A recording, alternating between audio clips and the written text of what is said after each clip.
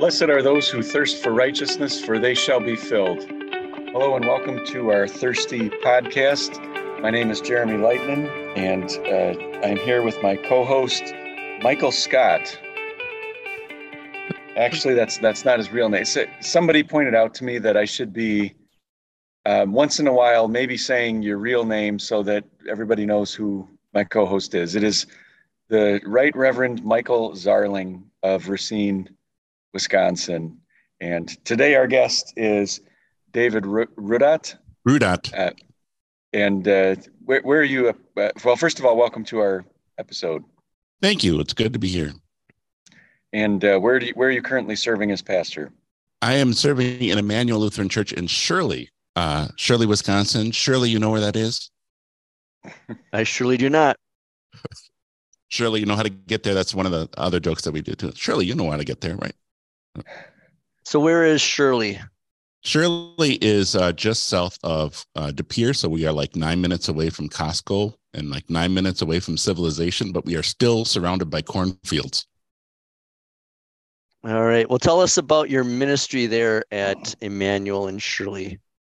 The ministry here is in a transition. It used to be a bi-parish where you had two congregations, Emmanuel and Shirley, and also St. Paul's and Greenleaf. But last year before, St. Paul's and Greenleaf closed. And so now it's just Emmanuel. And Emmanuel has not been by herself since the 1970s. So it's a time of transition, trying to figure out what do we want. We don't have to think of another partner. What kind of ministry would we like to do? I'm also serving as circuit pastor, and there's a lot of circuit activity in this area, congregations that are struggling to provide for their called workers and struggling to do their ministry. So it's coaching them through whatever transition those congregations are going to go through. So can you tell our listeners about the work of a circuit pastor? Because I don't think we've talked about that before. Even though we've had a couple of guys on that have served in that role, we haven't asked them specifically that question. Well, circuit pastors are elected by the circuit. So from the pastors and teachers of that circuit or staff ministers of that circuit and convention, they're elected. So they are a called position. They are called to be the right arm of the district president. So they are called to enact worship, doctrine and practice among the called workers of that circuit, and to assist in a advisory forum for the congregations themselves. I know one of the things that we've talked about in our district mission board, which I'm the chairman of, is asking our circuit pastors to help our DMBs out, because we found that circuit pastors are often reactive. You've got an issue like you kind of mentioned, and now you have to deal with it. And we were asking the circuit pastors to help us out by being proactive and let us know, all right, which is a congregation that's healthy, that's thriving, that we might be able to help out with an enhancement. Where's a congregation that might be looking to do something new, like a new start in an area? Where's a growing area? Those kinds of things, and help us with that kind of information. I think that's a good effort, because I think circuit pastors are often, that's all they're known for, is the reactive stuff, which is really stressful and takes a lot of work, where I would really like to see our circuit pastors be more proactive, not just in the congregations that they serve, but also their pastors, having a relationship with the pastors in their midst. I know there's always a stigma. I don't want to confess my sins to my circuit pastor because he's in a position of authority. But I think God designed his church that way, that we would talk to people who were in authority so that they could forgive us our sins. I think that's been a hobby horse of mine since I served as a circuit pastor in South Dakota, that have a strong relationship with the pastors, get to know them, get to know what's going on, and help them be the pastor's pastor, but then also assist the congregations as needed. I think people think that the circuit pastor will always just pick the institution over their called worker. But if they are worth their salt, if they are called by God, they will balance both of those in dealing with, say, if a pastor and a congregation aren't getting along, or if there's some issue between the two of them. I think it's the pastors that God puts in those positions, that called in those positions, are equipped to both be fair in both of those entities, both the called worker and the institution. What I like about what you just said is that you were talking about confessing sin, and that's something I would do when I was in the parish, was go to a circuit pastor precisely for that. But if you're not intrinsically motivated to do that, then what you followed it up with was getting to know or becoming better acquainted with. And I think that this applies not only for, circuit pastors, district presidents, and pastors, but for lay people, that even if it's not an official, like, let's sit down and talk about what your sins are and let me forgive them for you, just building a relationship and getting better acquainted all the time is a big thing. Yeah. And I certainly would be better personally if I wasn't circuit pastor, but I see a need. And so this is something where I have served the church when I was in South Dakota or whether I'm here. I've said to the other guys in my circuit, any one of you guys could be the circuit pastor. And when it comes to election, you guys can do it. It's not like this is a power play or I'm running for election, I'm campaigning or anything like that. So I really feel strongly about the work of the circuit pastor, and I think it's underutilized in our synod. And I think I'm doing my parts to get past the stigma of talking with your circuit pastor. So what is your congregation like? If you had to give it a personality, what kind of a personality would the group have? I think this congregation is a congregation looking for a community. We are like in the midst of 5 other communities. Our kids and our teen and our youth group, one of the reasons why we did do a youth group is because our kids are going to like 5 different high schools in the area. So depending on where people are coming from, their kids are going to all these different areas. We're living in Shirley, and Shirley has a feed mill and a bar. That's it. But we're 9 miles away from Green Bay. We don't really have like the Shirley Parade or the Shirley Chamber of Commerce. We're in the midst of all of that, all of the communities around us. So we're looking for a community. Right now, it's more family-based. So if you were raised here or if you had some sort of family connection, you come to a member here. So it's kind of we're in a period of transition because you don't have as many families these days in this area. So what are we going to do to reach out to the community, and where is our community?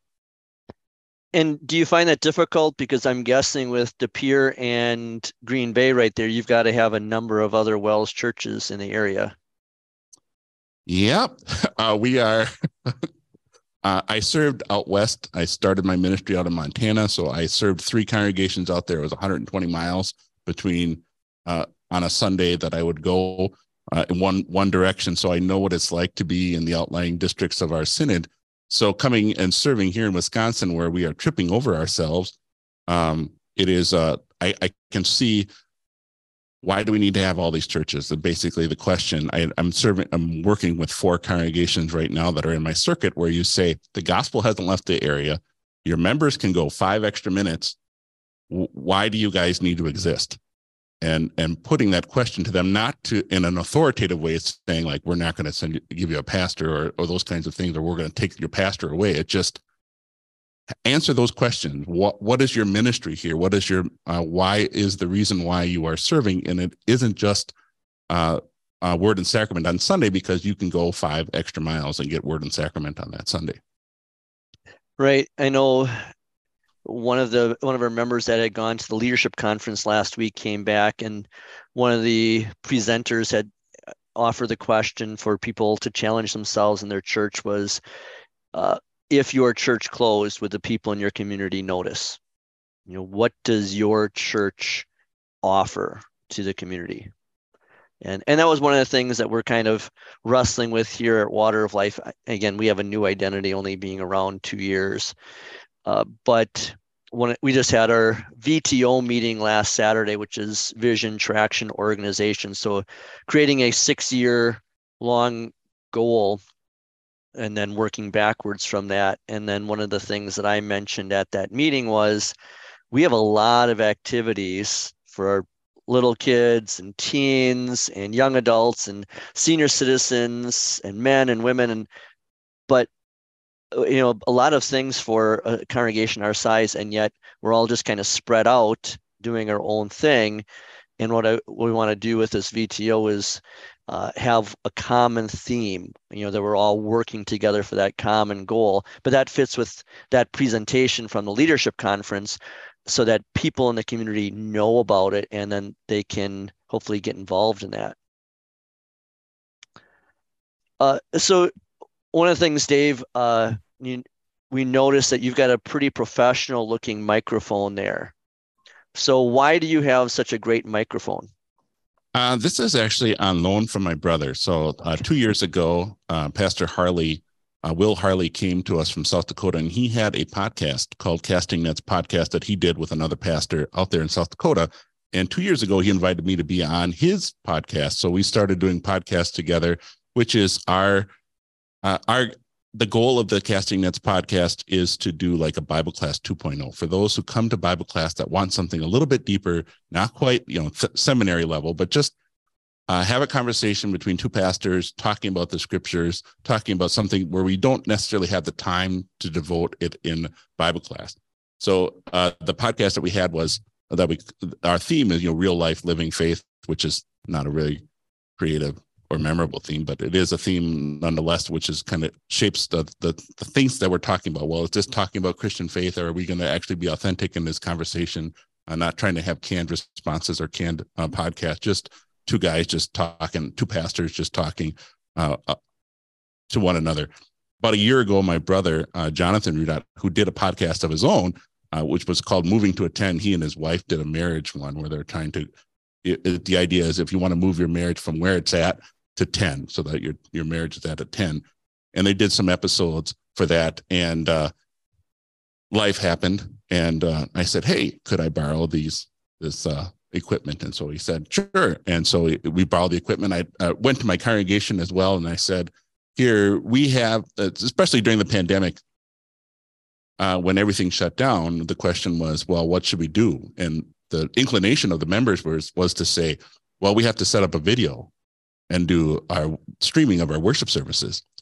And I said to them, our neighbors down the road are doing the exact same thing. Why don't we just send our members for worship to St. John Maribel or Zion and Morrison? They can watch those services on Sunday. However, both of those entities don't do anything else. That's all they do is the video of the services. So can we do something different? So we did an experiment of doing our Bible classes in a video format and discovering what worked and what didn't work.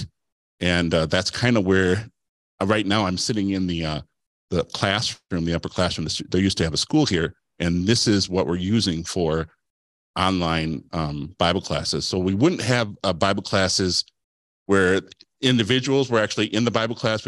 I quickly determined that doesn't quite work as well because people don't want to be on camera. They don't want their answers or their questions known to the world. So what I did was I called it like Bible Connections, Bible Class Highlights, where I would have a visual of the Bible class, but then I would say during that, well, somebody asked this question or this was brought up in Bible class, so that people who couldn't make it for our Bible classes, which we have on Thursday afternoons and evenings, they can still feel like they're a part of it. Or if they miss it because they're sick, or if they miss it because they have doctor's appointments or whatnot, life happens, they can still feel like they're a part of this community that's here. Awesome. Yeah. And, I was going to ask about the casting nets too, because just for our listeners, when they're on the Raised with Jesus podcast, that they can also download oftentimes the casting nets. Pastor Hagen will put them on the Raised with Jesus along with our Thirsty podcast, which Jeremy and I started around the same time. It sounds like you did, for a very similar reason of an extra Bible study. And then, and encourage our listeners too. The reason I know about casting nets, besides listening to on the podcast, is I was a guest on the casting nets a few months ago as we talked about multi-site ministry. Yeah, it was great to have you on, and I think it's great for us to share content. We've shared content with Raised with Jesus on our Casting Nets podcast, and so the more that we can do together, the better that the whole church will be. Yeah, and one of the great things about a podcast is you get to interview other podcasters. Just cross promote. Yes. Yeah. And it's fun being a guest because you're not racking over what questions do I have to ask them and how do I make them sound good. You can just, he's going to give me all the questions. And whether I want to answer them, it's up to me. There you go. So when you were talking about your Bible class before, I'm always kind of curious about this, obviously, because I am in more of a teaching position than preaching as a pastor. Do you, first of all, do you more often than not use things that you've constructed yourself, or do you like to use study guides or formats that the publishing house or somebody has put together for you? Are you talking about in person or are you talking about online? In person. In person, I do like to write my own material. I have used the Whole Bible Project, but just the kind of questions that are in the Whole Bible Project or what Northwestern Publishing House offers oftentimes are a very specific category of question, which isn't always conducive to conversation. I remember Tom Cock did a really good summer. I did a summer seminary with him at the right kind of questions, where the different kind of questions that you would ask, which I didn't get when I was at the seminary. And you know, the key words you use like list or an event, identify, and those kinds of things, helping God's people to actually respond without thinking that they have to give the exact answer that they're trying to figure out. This is the exact is this the answer you want, Pastor? Or just get them talking about the topic and let God's word form and shape their faith, rather than it being about an intellectual exercise where you have to get the right answer that Pastor asked. That's a kind of my next follow-up question had to do with, it sounded like when you were talking about rehashing for the people online what had happened in the in-person Bible class, that you would say, well, this person had a question about this, or it sounded like, do you feel like you have pretty lively discussions? And if so, how do you do that? I think that's still a work in progress. We did, Pastor Enderly, James Enderly and I did an online Bible class on the book of Jonah once, where we were just specifically gearing it for the online community and asking questions and so on and so forth. And a lot of times the fewer questions you ask, the better for as far as conversation goes. And then when you're doing an online Bible class, you also have to figure out a way to fill the dead air. Like on Casting Nets, we've been experimenting with live podcasts, where we would have a live podcast. People can ask questions during that podcast. Well, if you ask a question, you have to give them time to type it. And some individuals are like 2 minutes behind. So you got to make sure you can fill the airtime and fill the conversation, so that anybody who brings a comment, I shouldn't say anybody, because you can't catch everybody, but the most of the conversations that are done online can get a response in a timely manner. Do you guys do this? One of the things I've started doing in writing my Bible studies, especially the Romans ones I'm writing right now for the adults and then teens, is more discussion questions. Do you guys do that too in the classroom for Jeremy, or for you guys for your adults and so forth, Dave? I've had to be pretty creative, because the afternoon class is a completely different mindset than the evening class. So some of the questions you have to gear toward those in the afternoon, and then some of the questions you have to gear for those in the evening, because there's a different mindset of people coming to either one of those Bible classes. So some of the questions sometimes fall flat, and it's like, well, we're gonna breeze right past that one, or I'm going to answer that question because I know the question wasn't written for you; it was written for the evening class. That kind of thing. Jeremy, what about you and with discussion questions in your group with teens? It's just a really difficult thing. I can say this is a discussion question, but just because I say discuss this doesn't mean that people are going to want to, whether it's a high school or an adult class that I'm teaching. I think, it's a really tricky thing not to just throw those questions out there that are just, like you were saying, let's give the pastor the answer he wants to hear. That's not really discussing it. And that's most often the easiest ones to write are those types. You find, Jeremy, that I taught high school last semester at Manitowoc Lutheran High School, and the time of the day really affects things, doesn't it? Yeah, that's huge. Yeah. What was your experience?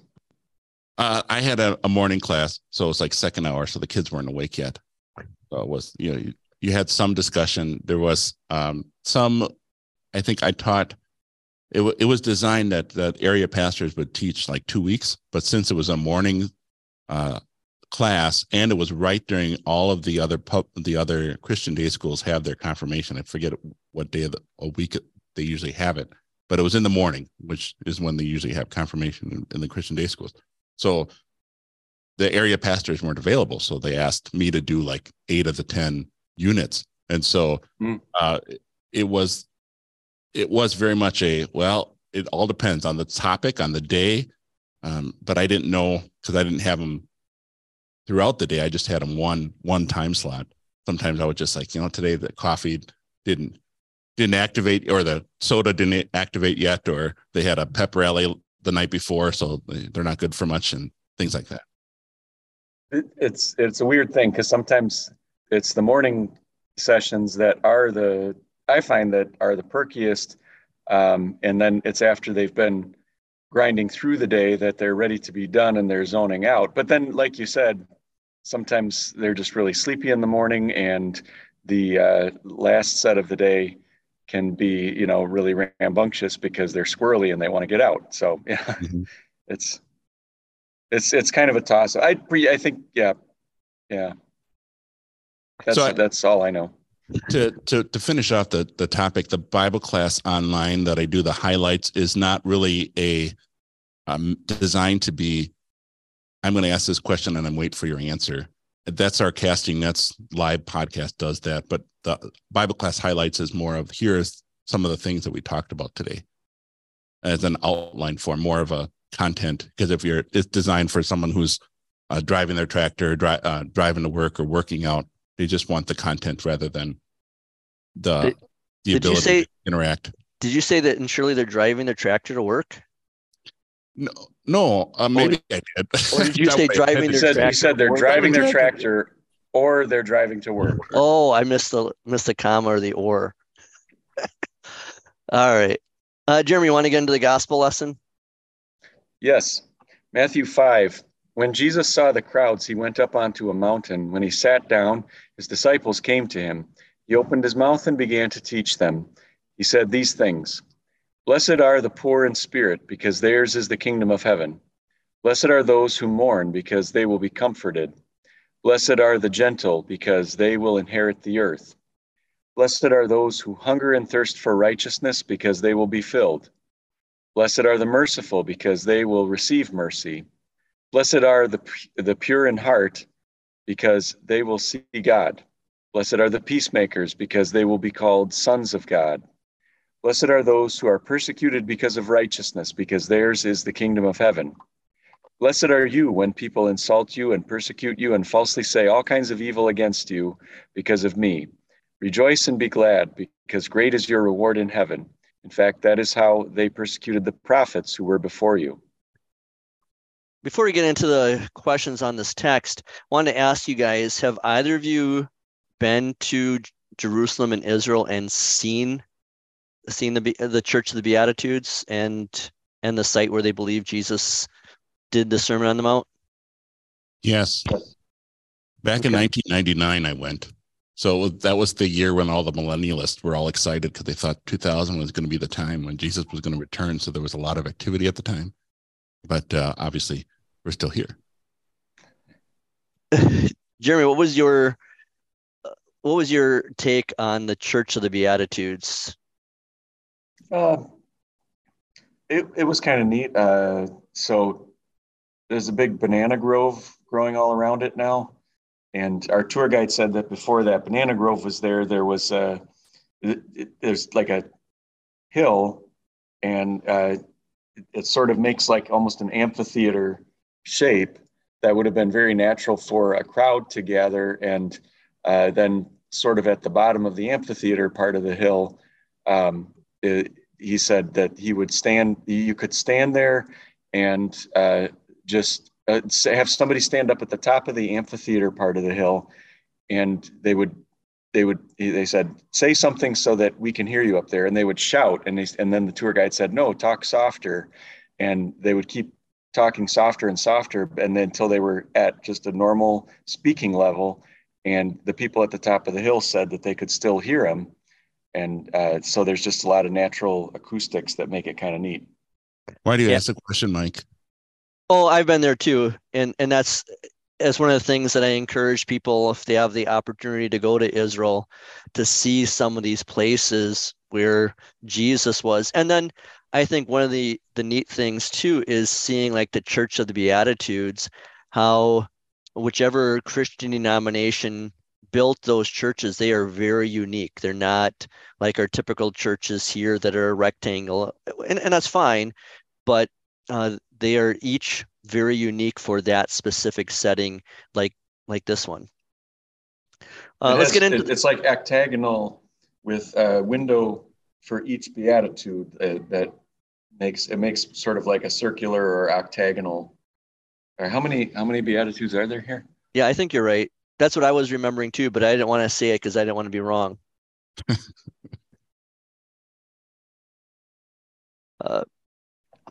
So Dave, the Beatitudes, these statements of blessing, have been called the gateway to the Sermon on the Mount, but hearing them must have given pause to many of those in the crowd. Why do you think the Beatitudes are hard for so many to swallow? Are you asking me? Oh, I'm sorry. I missed the Dave. I think it's because of the whole concept of the word blessed in the pagan sense is always a well-being attached to some sort of external evidence. So whether you are wealthy or whether you have power or whether you have influence, you would say you are blessed. And that's hard for us to swallow because even Christians use, I am so blessed in those terms. We say, I'm so blessed because of what I have. I have a house over my head. I have a family that takes care of me. I have money in the bank. I am blessed by God, which God is taking care of you. Yes, but that's not what Jesus is talking about here. Is your well-being is attached to the fact that you have a God who is on your side rather than this external possession. Or we might look at being blessed by God in terms of what we accomplished. I was able to put the deer in the freezer. I was able to get the job promotion or something like that. I am blessed. God gave me these abilities to get there. Yes, God did give you those abilities, but that's not what Jesus is talking about here. He's talking about we have a well-being that is not attached to our external circumstances. Or someone else might say, well, I'm blessed because if I compare myself to somebody else, I compare myself to that child in Africa who doesn't have a roof over their house, over their head. Again, God does provide, and that's purely because of his grace, but it is not why Jesus says we are blessed in this section. And that's hard. In other words, you're pointing out that the blessing is about things that you don't have, rather than what you, like every single one of these is, blessed are you because of some shortage. Yeah, exactly. That's a good point. Well, I was going to get to that too, Jeremy. Hard to swallow. Are these statements of blessing, are they law statements or are they gospel statements? Yes. And it goes to your next question on the sheet about who is the audience? Who is Jesus talking to? Is he talking to people who are coming into the faith, or whether people who are already having this vertical relationship with God because of the working of the Holy Spirit through the means of grace? Right. And that's kind of why I wrote the questions this way is I think a lot of people think they're law statements, that you do this and then you'll be blessed. But what I've always taught and preached on, that they're gospel statements, that Jesus is saying, this is what you are. You are blessed because you're disciples, and that's the audience. So then we kind of touched on this, but if you want to build on this, Jeremy, what does it mean then to be blessed? I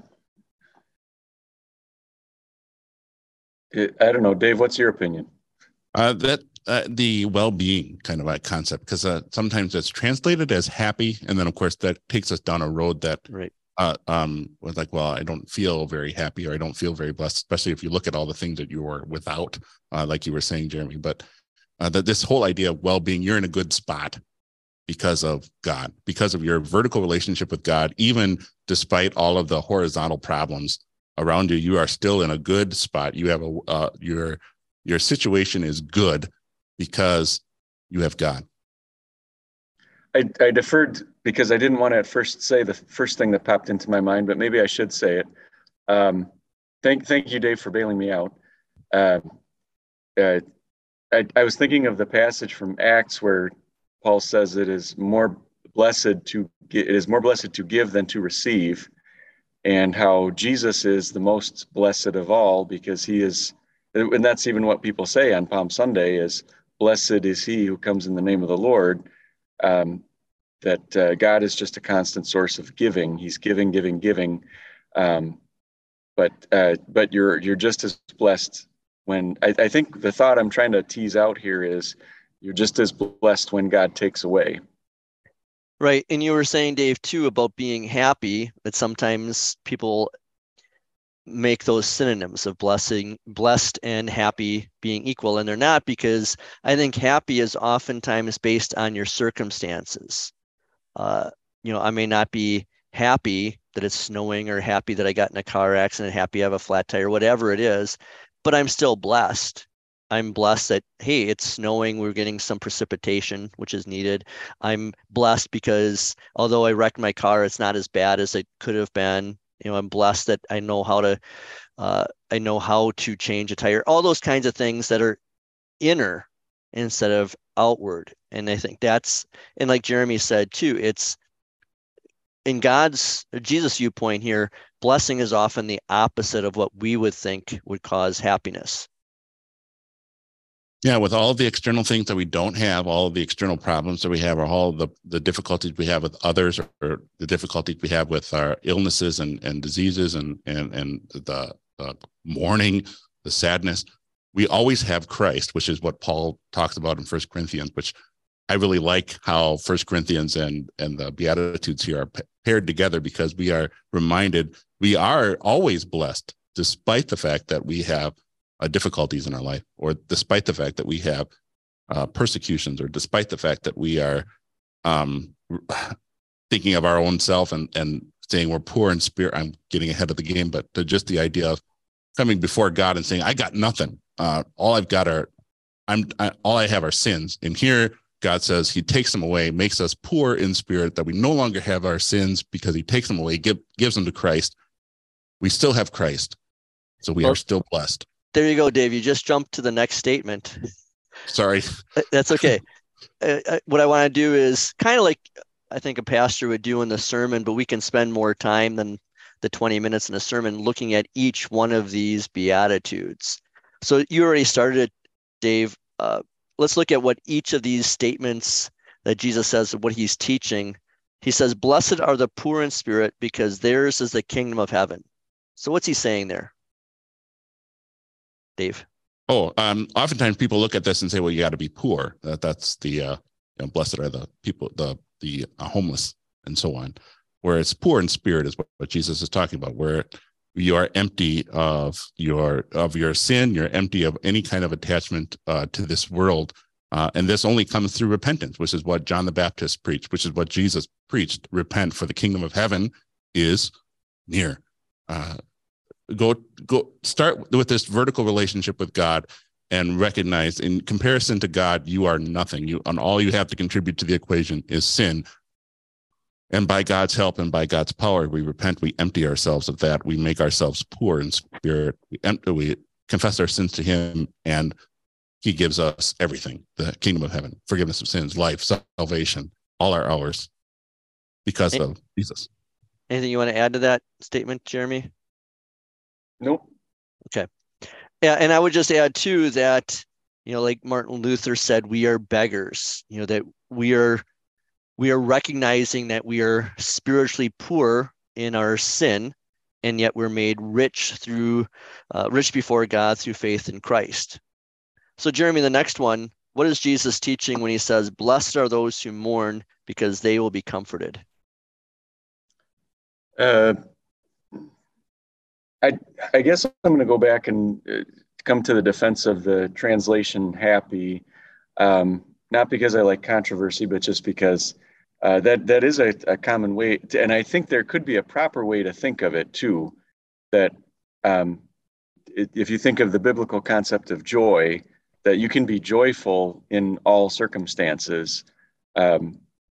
So you can be, if somebody's reading a Bible that translates this as happy, you could say you are actually happy even when you're mourning, because you always have that hope of eternal life and free salvation that is assured to you. And when it comes to this most recent death or whatever it is that you're mourning, there will be comfort. It's not going to last forever. Jesus already suffered hell and eternal mourning and grieving in your place, so you will be comforted. That brings us to verse 5. And well, before Michael, we get to that, Michael, if you could tell us about verse 5, why don't you take that one? All right. Well, before we get to that one, it's okay if we talk about the happiness part, because I did preach a sermon several years ago on this text, and the theme was God's kind of happiness. And so, I did take that word happy. And I think too, just to build on that last one first, is of, mourning. I think that's a unique thing. I've preached for a lot of funeral sermons over the years. I used to remember I did 15 funerals my first year here. And just the joy that people have. And I've had some tough ones, like a newborn, only a week old and so forth. Those are a lot tougher, but for the most part, when the family knows that their beloved saint is in heaven through faith in Christ, that mourning is mixed with happiness and joy. Which verse do you want me to talk about, Jeremy? Well, I just want to make sure you're not ping-ponging it back to just with me and Dave picking on us all the time. So, all right. Verse 5. Blessed are the gentle, because they will inherit the earth. I think what Jesus is talking about here is the opposite of what our world looks at. I think our world will look at blessing and happiness from being powerful and putting yourself out there. The whole reason why there are TikTok videos and so forth, getting likes on yourself, because I know Jeremy is really into, it's not TikTok. What's that new app that you have, Jeremy? Be real. Okay. Well, I don't know if I'm sure you're not doing it for likes and so forth, but what Jesus is talking about here is, I think, turning the other cheek, going the extra mile. And then we're blessed that even though we may be gentle, meek, patient, lowly, that we are still going to be able to inherit the earth, and knowing that the earth really isn't this earth, it's the new heavens and the new earth. Do you guys have anything else you want to add to that verse? It is really hard to think of others first.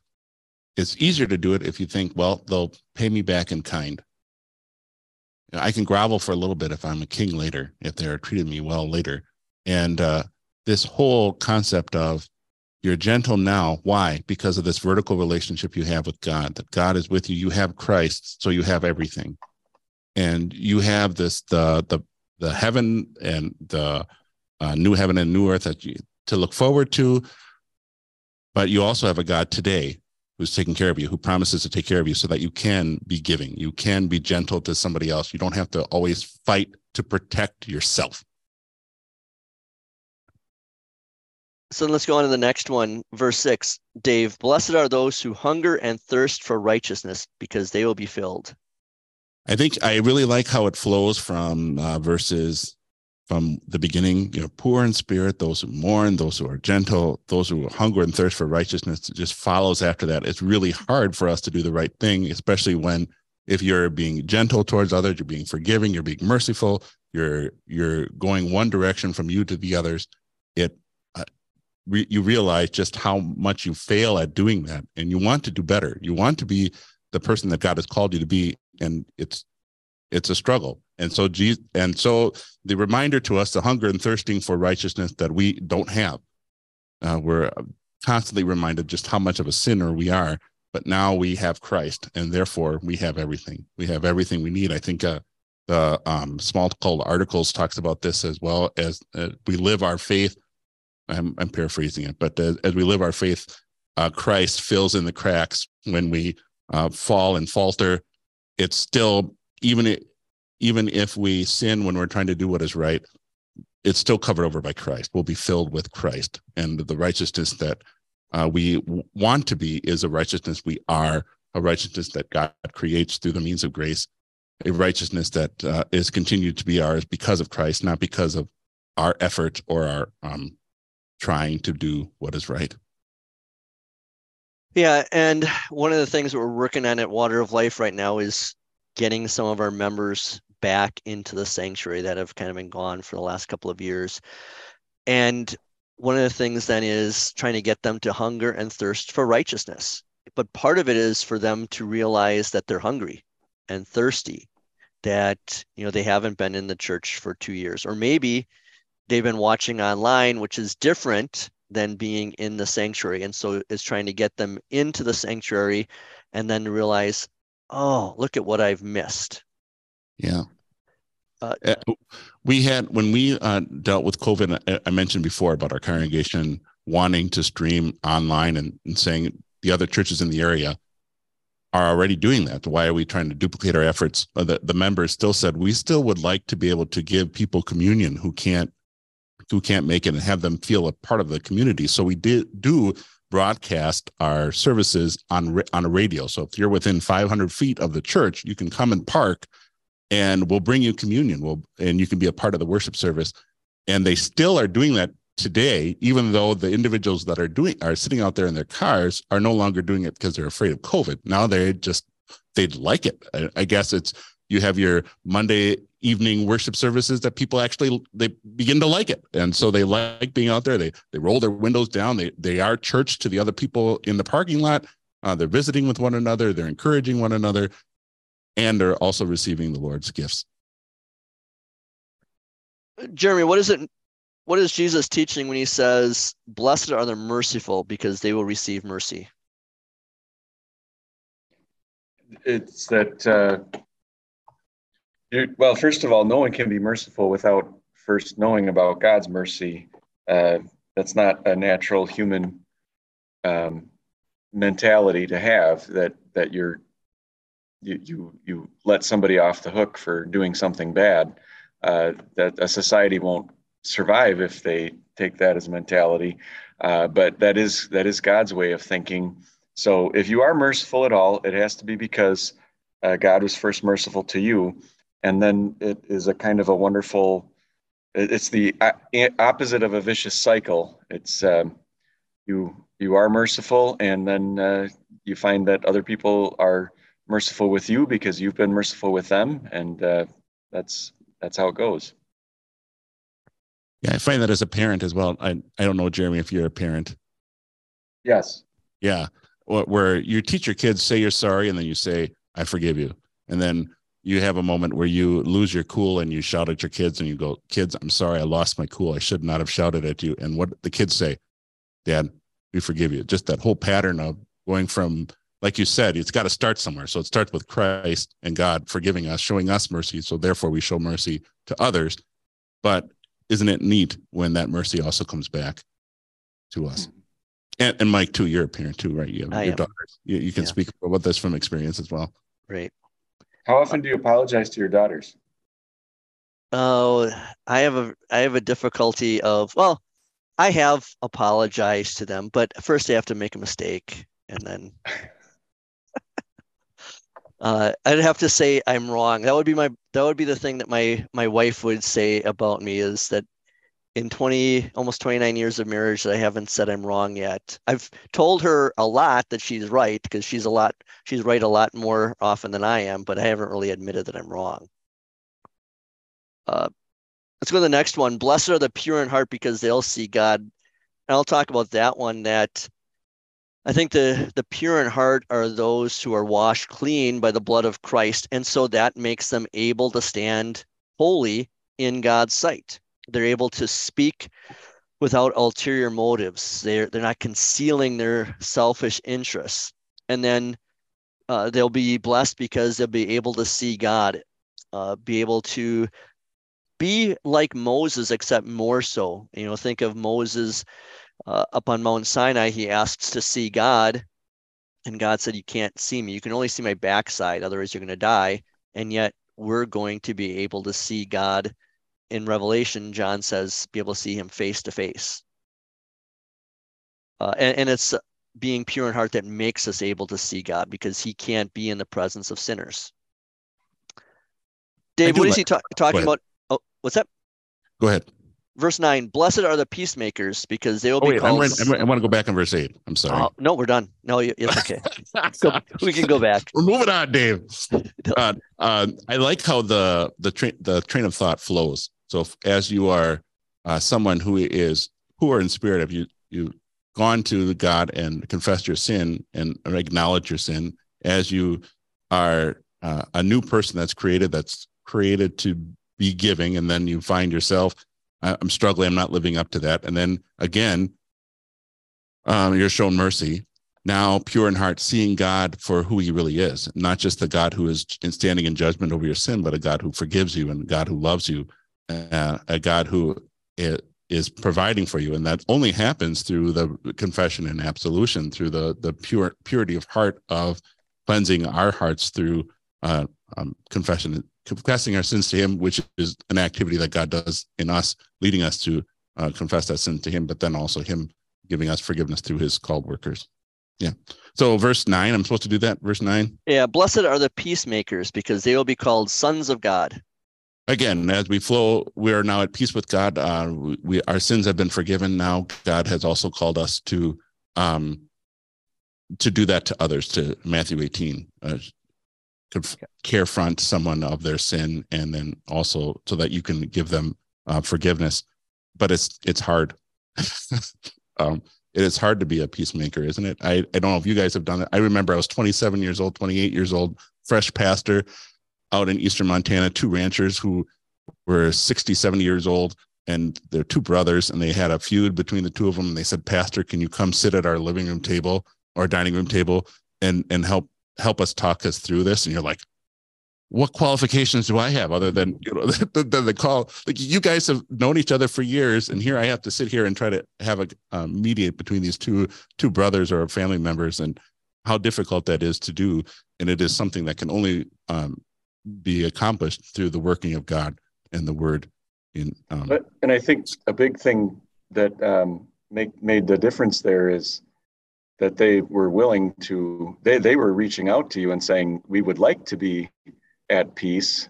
And I don't know if there's anything more about that episode that you want to get into details of, but I was also just thinking of the proverb where it says that God's word tells us not to insert ourselves in somebody else's quarrel. It's like, I think, is that the one where it says it's like grabbing a dog by the ears is somebody who inserts themselves in another person's quarrel. And so it's kind of a balance of, am I really being I wasn't inserting myself into their quarrel. No. Right. I'm sorry. There are two different things going on in my brain, and I crossed paths while I was talking about them. I apologize. No, that's not what I meant. I forgive you. Thank you. I was thinking of a follow-up to this verse about being a peacemaker, and sometimes, and it's a totally separate issue, I might be tempted to think it's my business to be a peacemaker when actually I'm inserting myself contrary to that proverb. And it's a difficult thing to find that balance. Yeah. In what way are we called to be peacemakers? Are we called to make everybody's lives easy so that they don't have any conflicts with other individuals? Or are we called to be peacemakers according to Matthew 18, somebody sins against us, we go and show their fault, or as pastors counseling those, or as friends counseling friends who are having marital difficulties. You're trying to keep these things together because these individuals have called you to help you, and whether it's a formal way or an informal way, help us get past this. Yeah, and that was the big thing that I saw as the difference with your situation that you described, which is so wonderful, that they were eager to have peace, and they were wanting God's word to be involved, and you were the bringer of God's word. Yeah, and I think it's important too to understand it's peacemakers. I talk about this an awful lot, that we as Christians, and I think especially we as Wisconsin Synod Lutherans, have a spirit of quietism. We like to be off in our corner doing our own thing. We understand the world is evil and wicked and it's doing its own thing, and just don't bother us, and we won't bother anyone else. And yet, we think that we're going to live at peace that way, and yet we need to understand that we can't just be passive and sit back, and then trouble's going to pass us by. It's important. This is peacemaker. We bring the peace, like you guys are talking about.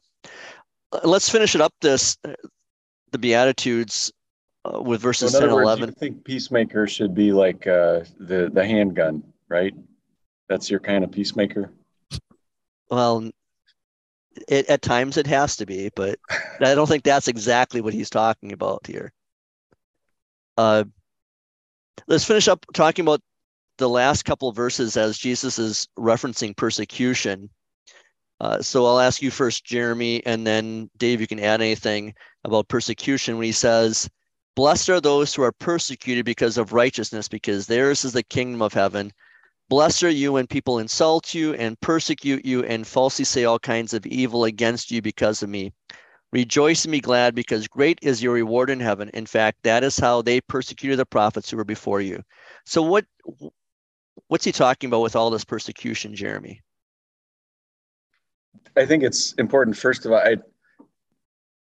I remember reading this as a kid and thinking when people would pick on me or bully me or whatever, that these were words of comfort that applied to me, and maybe they were, but I also think it's easy to take on a martyr mentality, and I'm so put upon by the world, and that's why Jesus adds these words here, like falsely. When people falsely say all kinds of evil against you, if you are persecuted because of righteousness, it's not just because you're being a bullheaded jerk then that you're being persecuted. It's because you are actually seeking to spread God's kingdom, and you meet with opposition for that reason. Well said. Anything else you want to bring up with that, Dave? Yeah, and I think of rightly being persecuted for our faith, like you mentioned, Jeremy, is this happened a couple of times recently in England. First there was a lady, then it was a gentleman who were standing outside of an abortion clinic and praying silently, and yet they are arrested and fined for praying silently. And if that's going to happen, well, when we speak the truth in God's name, the persecution is going to come down on us. And yet I think we want to be like the apostles, where they're rejoicing because they're counted worthy to suffer disgrace for Jesus' name. And in that way, we're blessed that we're counted worthy of being persecuted. Anything else you want to bring up with the Beatitudes, guys? All right. Jim, you want to get into the epistle lesson? Sure. 1 Corinthians chapter 1. For example, consider your call, brothers. Not many of you were wise from a human point of view. Not many were powerful. Not many were born with high status. But God chose the foolish things of the world to put to shame those who are wise. God chose the weak things of the world to put to shame the things that are strong. And God chose the lowly things of the world and the despised things and the things that are not, to do away with the things that are, so that no one may boast before God. But because of him, you are in Christ Jesus, who became for us the wisdom from God, namely our righteousness and sanctification and redemption. God did this so that, just as it is written, let the one who boasts boast in the Lord. So, Jeremy, this is the theme for this year for Shoreland. Why this section for a theme for the school year? It's specifically verse 30, and there's just so much in there that we want our young people to soak up. And one of the things that I'm hoping that they get is God is his attributes. In other words, Jesus is not just a wise man or a righteous man or a sanctified or redeemed. He actually is righteousness in the flesh. He's wisdom in a human body. He is sanctification. That's actually the one. We divided the school year up into 4 quarters, and the first quarter we looked at the theme of wisdom, and then second quarter we looked at righteousness, and right now we're in the quarter where we're looking at sanctification, and those are all very important things for our young people to know about under the larger theme of walk in wisdom. Very good. So, Dave, the Corinthian congregation, it had a few prominent members, but the majority of the congregation were considered poor and lowly. How does this fit the pattern of God using the weak things of the world to silence the people of the world, or to silence people the world considers strong?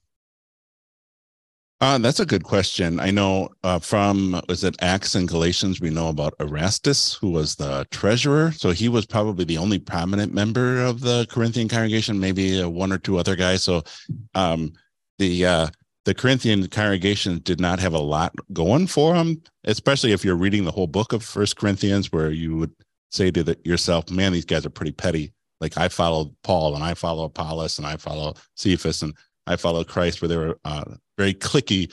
And you would say, this is not a very strong congregation. If you would do like an analysis of the congregation, you would say, I'm not sure, you would say that this is a strong mentality. And then, of course, the individuals having the Lord's Supper, and people are hungry, having the Lord's Supper, not even able to have it because others were able to enjoy it to the full and then some. So the Corinthian congregations are exhibit A of God displaying his power and strength and wisdom in weakness, because he has called this group to be, as Paul says in 1 Corinthians, saints. He has called them apart, set them apart from this unbelieving world to be his holy people. And that's what God does all the time, doesn't he? He calls you and I to be Christians. And who are we? So, Jeremy, how do you see Christians and Christian churches today being castigated as being weak and foolish? I suppose you could look at the examples of churches that have a lot of elderly members that people think, well, we don't have the young people, and so those are the churches that are going out of style. Those are the churches that are or if there are young people there, they are maybe, there are very few of them, and they are sort of seen as quirky or old-fashioned, that they're gonna, they're behind the times. And I don't know if I have a good specific example of like an explicit way that people label churches as weak or foolish, but that's just kind of more of a sense that I get.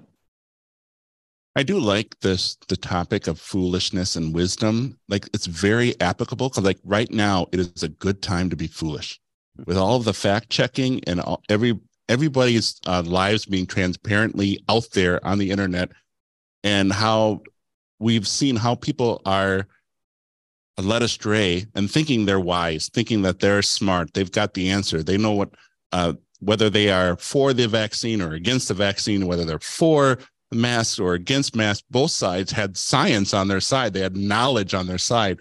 And you realize just how foolish both sides are, or they don't know as much as they think they know. And it gives us an opportunity to talk about who really, like you were saying, Jeremy, who really is wisdom, who really is truth, and it's God, and everything else is foolish. So it's not as if we're portraying to God's people that God's word is foolish, but it's actually wise. It is actually, this is the world we're living in. We're living in a world that thinks it knows what's true, what it thinks it knows what wisdom is, it thinks it knows what is right.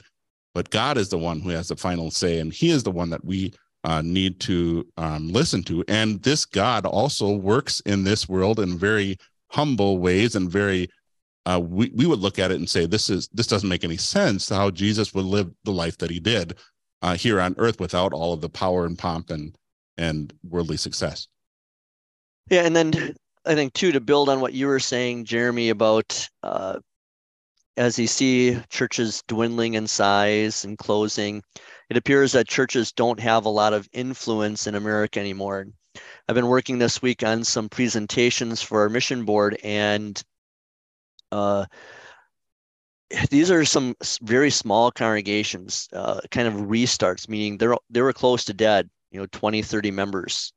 And yet going through their Facebook pages and culling through photos and posts, rejoicing with them about this baptism of this baby, or this family that joined the congregation. It may look kind of weak and foolish to the world, and yet that is salvation right there at the font. That is salvation that family is tasting for the first time, possibly in the Lord's Supper at communion. Again, looks weak and foolish to the world, and yet it is something that is powerful. So Dave, how does God often choose the lowly and despised to be his children?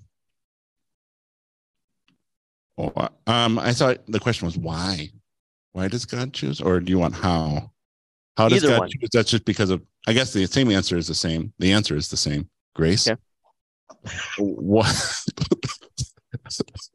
So this is like those questions that you get on your online Bible study, and they just write one word: Jesus. Jesus, yeah. Confirmation questions. I've actually, my entire ministry, aside from a vacancy that I served for 6 months, I've always taught public school kids, and so I've had a lot of the Jesus God answers when kids have the rolling of their eyes.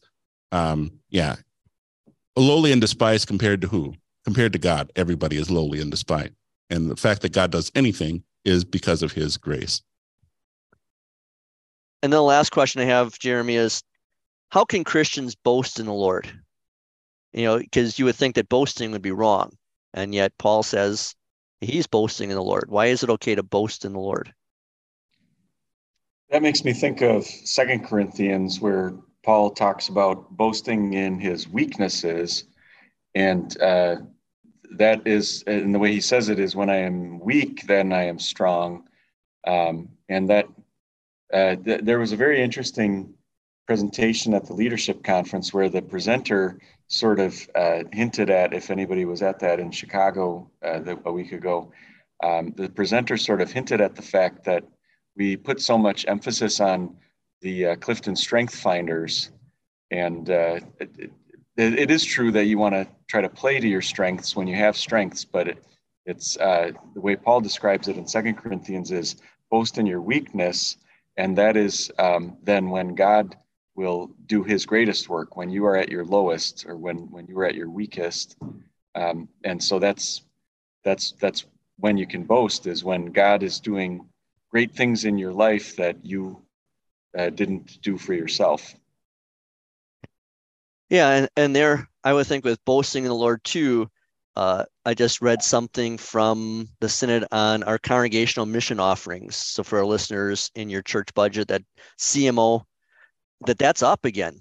Like every year, the last 2 years, our congregational mission offerings to support the Synod's mission work, ministerial and home and foreign missions has increased in a time when a lot of our budgets have decreased in our homes. Again, mission board 110. How are we going to do this? Well, it's only because God's going to do it, and we boast in the Lord. And I was just asked today to give a presentation in a few months for a Lutheran Women's Missionary Society, LWMS, on our multi-site merger here at Water of Life.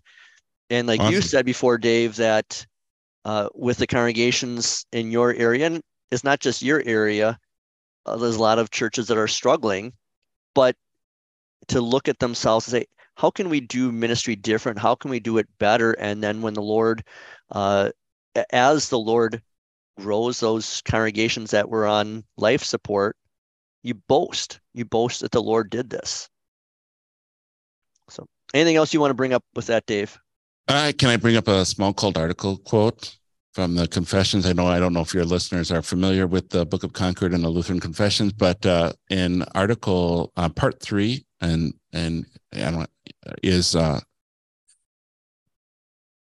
part 3, article 12 and paragraph 3, it says, and you can go to bookofconcord.org and look it up. It says, we can't boast of any merits or works if they are viewed apart from God's grace and mercy. There you go. So it goes back to what we were talking about with the Beatitudes, where so oftentimes we think of we are blessed, we are happy, we are in a we are placed in a good spot in life. We oftentimes always are looking at the externals.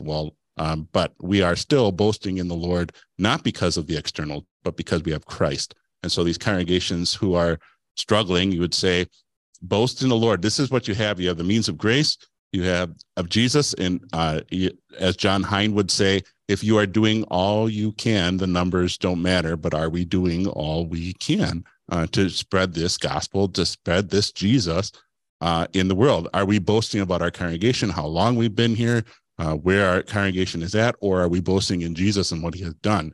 Is our work as a congregation about the gospel being going out, or is it about continuing the institution that's in front of us? All right. Fantastic way to tie everything in. We'll wrap it up here. So this is Michael Zarling with Dave Rudott, and better lightning than never. Let the one who is thirsty come. Let the one who wants the water of life take it as a gift. Stay thirsty, my friends, then drink deeply from the water of life.